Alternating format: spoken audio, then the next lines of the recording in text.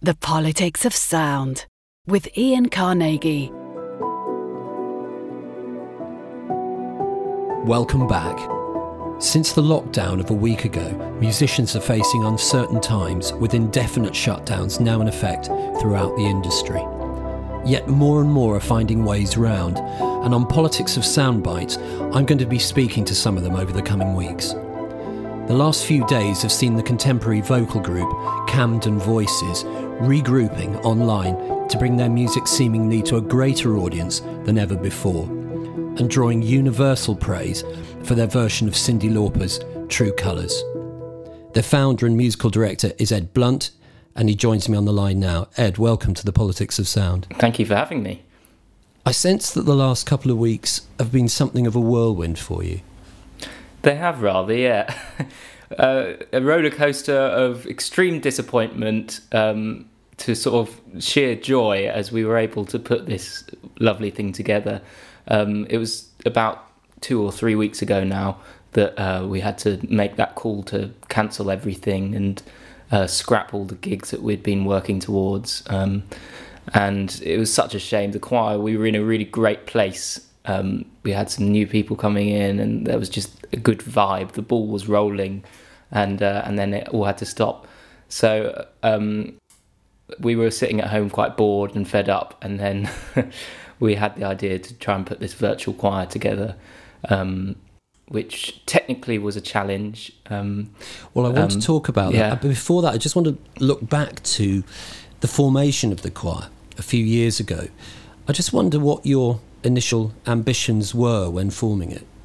Yeah, so my background, I'm a piano player by trade, and I throughout college and stuff, I started to do quite a lot of accompanying for other choirs, and then I really got into the choral world. I really sort of felt my heart was there musically, so I decided to set up my own thing.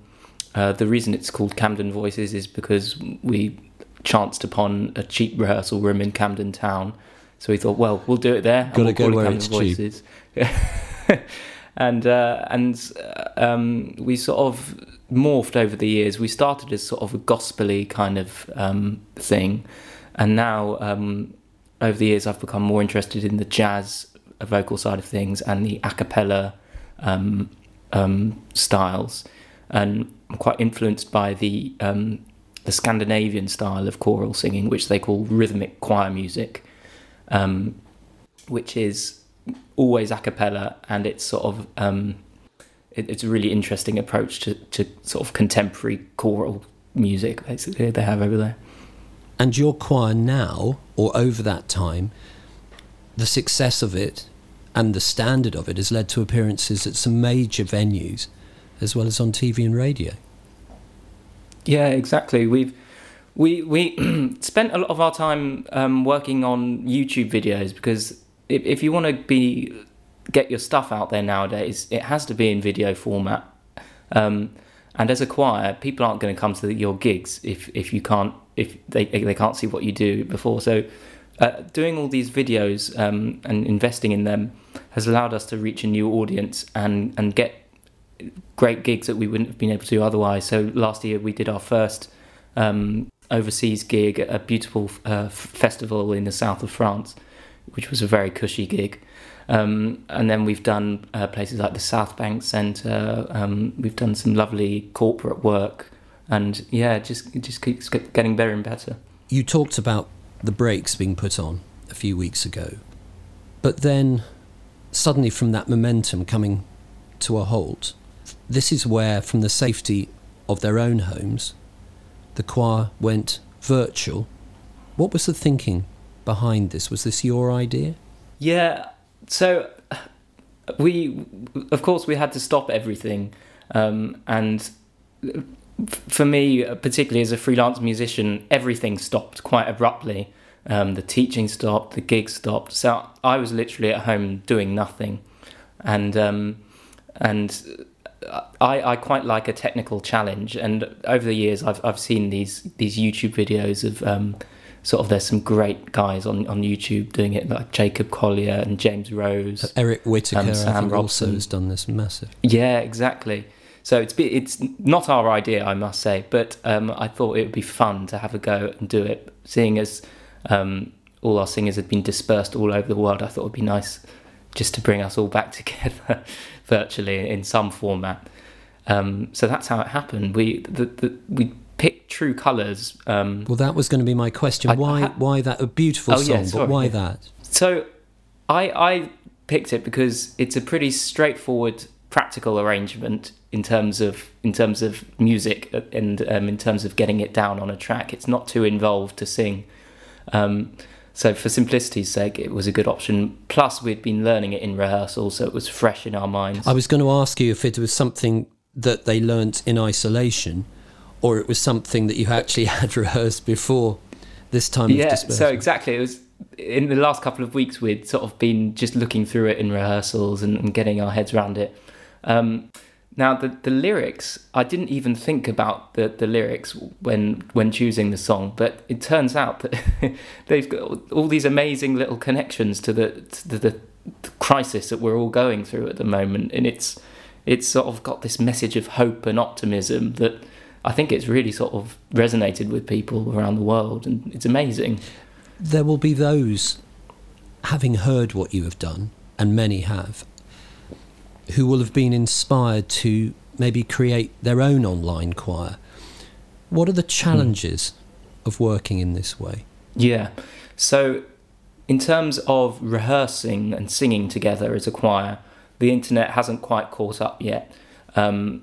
You can't sing at the same time, unfortunately. The latency is too great, so you'll try and sing your song together, and then it will fall apart in a sort of a collapsed heap after 10 seconds. So in terms of rehearsal, it's more of a sort of lecture-based approach where the leader of the choir gives out parts, etc., and people sing them on mute in their own homes. So we didn't do it live. We assembled the videos recorded separately. And the thing that allowed us to sync them all up was sending out a click track to all the singers to sing along to. So they were all at the same, in the same tempo and etc. The assembling together process is probably the most involved parts of it, because video is such a nightmare format to work with. It makes your computer explode after, especially when you've got 28 videos on the screen. Yeah. So it's about, you need some tech know-how about how to get these videos to their smallest possible size, render everything out, and it's just fairly involved. But if you've got the time, and we all do have the time now, it's worth learning, because you can create these beautiful results and bring all these people together. Well, it is particularly beautiful. It's attracted plaudits and huge amounts of interest from all over the world. Why do you think it's resonated so well? It's a great question. We're all on our own. People are sitting at home on their laptops, social media, feeling pretty isolated, apart from their immediate family and or flatmates. And so to hear this collaborative effort on these individual tiles, visually it's quite a beautiful thing to see people in isolation yet connected musically, to see that happening in front of your eyes and hearing the sound. And I think people just love this song. It's one of these songs that just it just gets more and more classic as the years goes on, and it's simple enough, and it just inspires some Indeed, hope. And in fact, I think you said to me that Cyndi Lauper herself had maybe heard it or had given her own approval to it. Is that right? Yeah, so it was a bit mad. It's this sort of notification popped up on Facebook. Cyndi Lauper has mentioned Camden Voices. Great moment. And she shared it. She shared it with her 3 million followers. This is a good thing. It's just a bit silly. It's a very good thing. I just wonder, at the end of all of this period, do you think the choir, obviously it will resume, I wonder if you feel in many ways it will have been strengthened by what you've done over the last few weeks? I think so, because it was sort of an effort against the odds to carry on singing together and to stay in touch. It was really important to me that when we stopped rehearsals, that the momentum didn't stop. And so I think people have really sort of bonded over this sort of hilarious fame that we've sort of found on the internet. And it's been a special thing. And the video is available everywhere, YouTube? Yeah, just look it up on YouTube or our website, and then you can find it. Well, I wish you the very best of luck with it all. I know that people will be very touched by it. It's a beautiful arrangement. And congratulations to you and to all of the choir. And thanks so much for coming on to the Politics of Sound today. Thank you, Ian. It's been a pleasure. You with the sad eyes, don't be discouraged, or I realize it's hard to take courage in the world full of people. You can lose sight of it all. The darkness inside you can make you feel so small. I see your true colors shining through.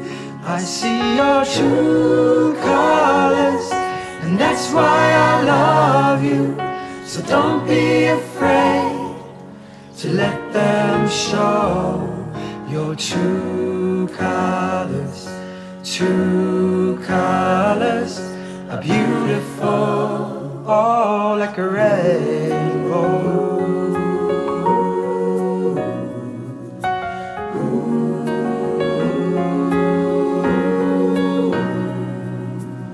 Show me your smile. Show me your smile. Don't be unhappy, can't remember when I last saw you laughing. When this world makes you crazy and you take it all you can bear, just call me up, 'cause you know I'll be there. I see your true colors shining through. I see your true colors, and that's why I love you. So don't be afraid to let them show your true colors. True colors are beautiful, oh, like a rainbow.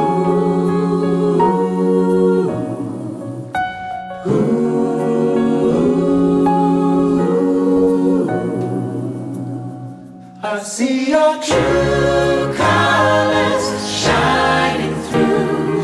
I see your true colors, and that's why I love you.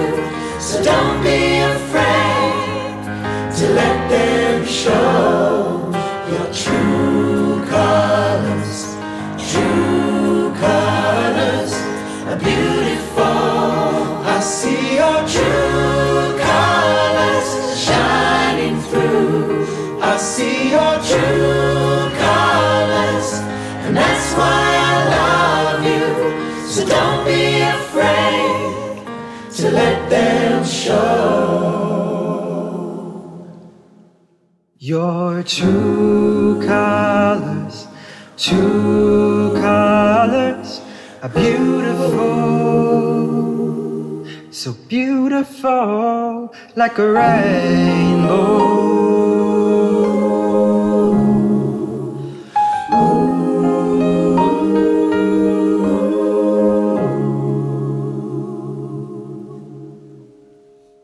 The Politics of Sound.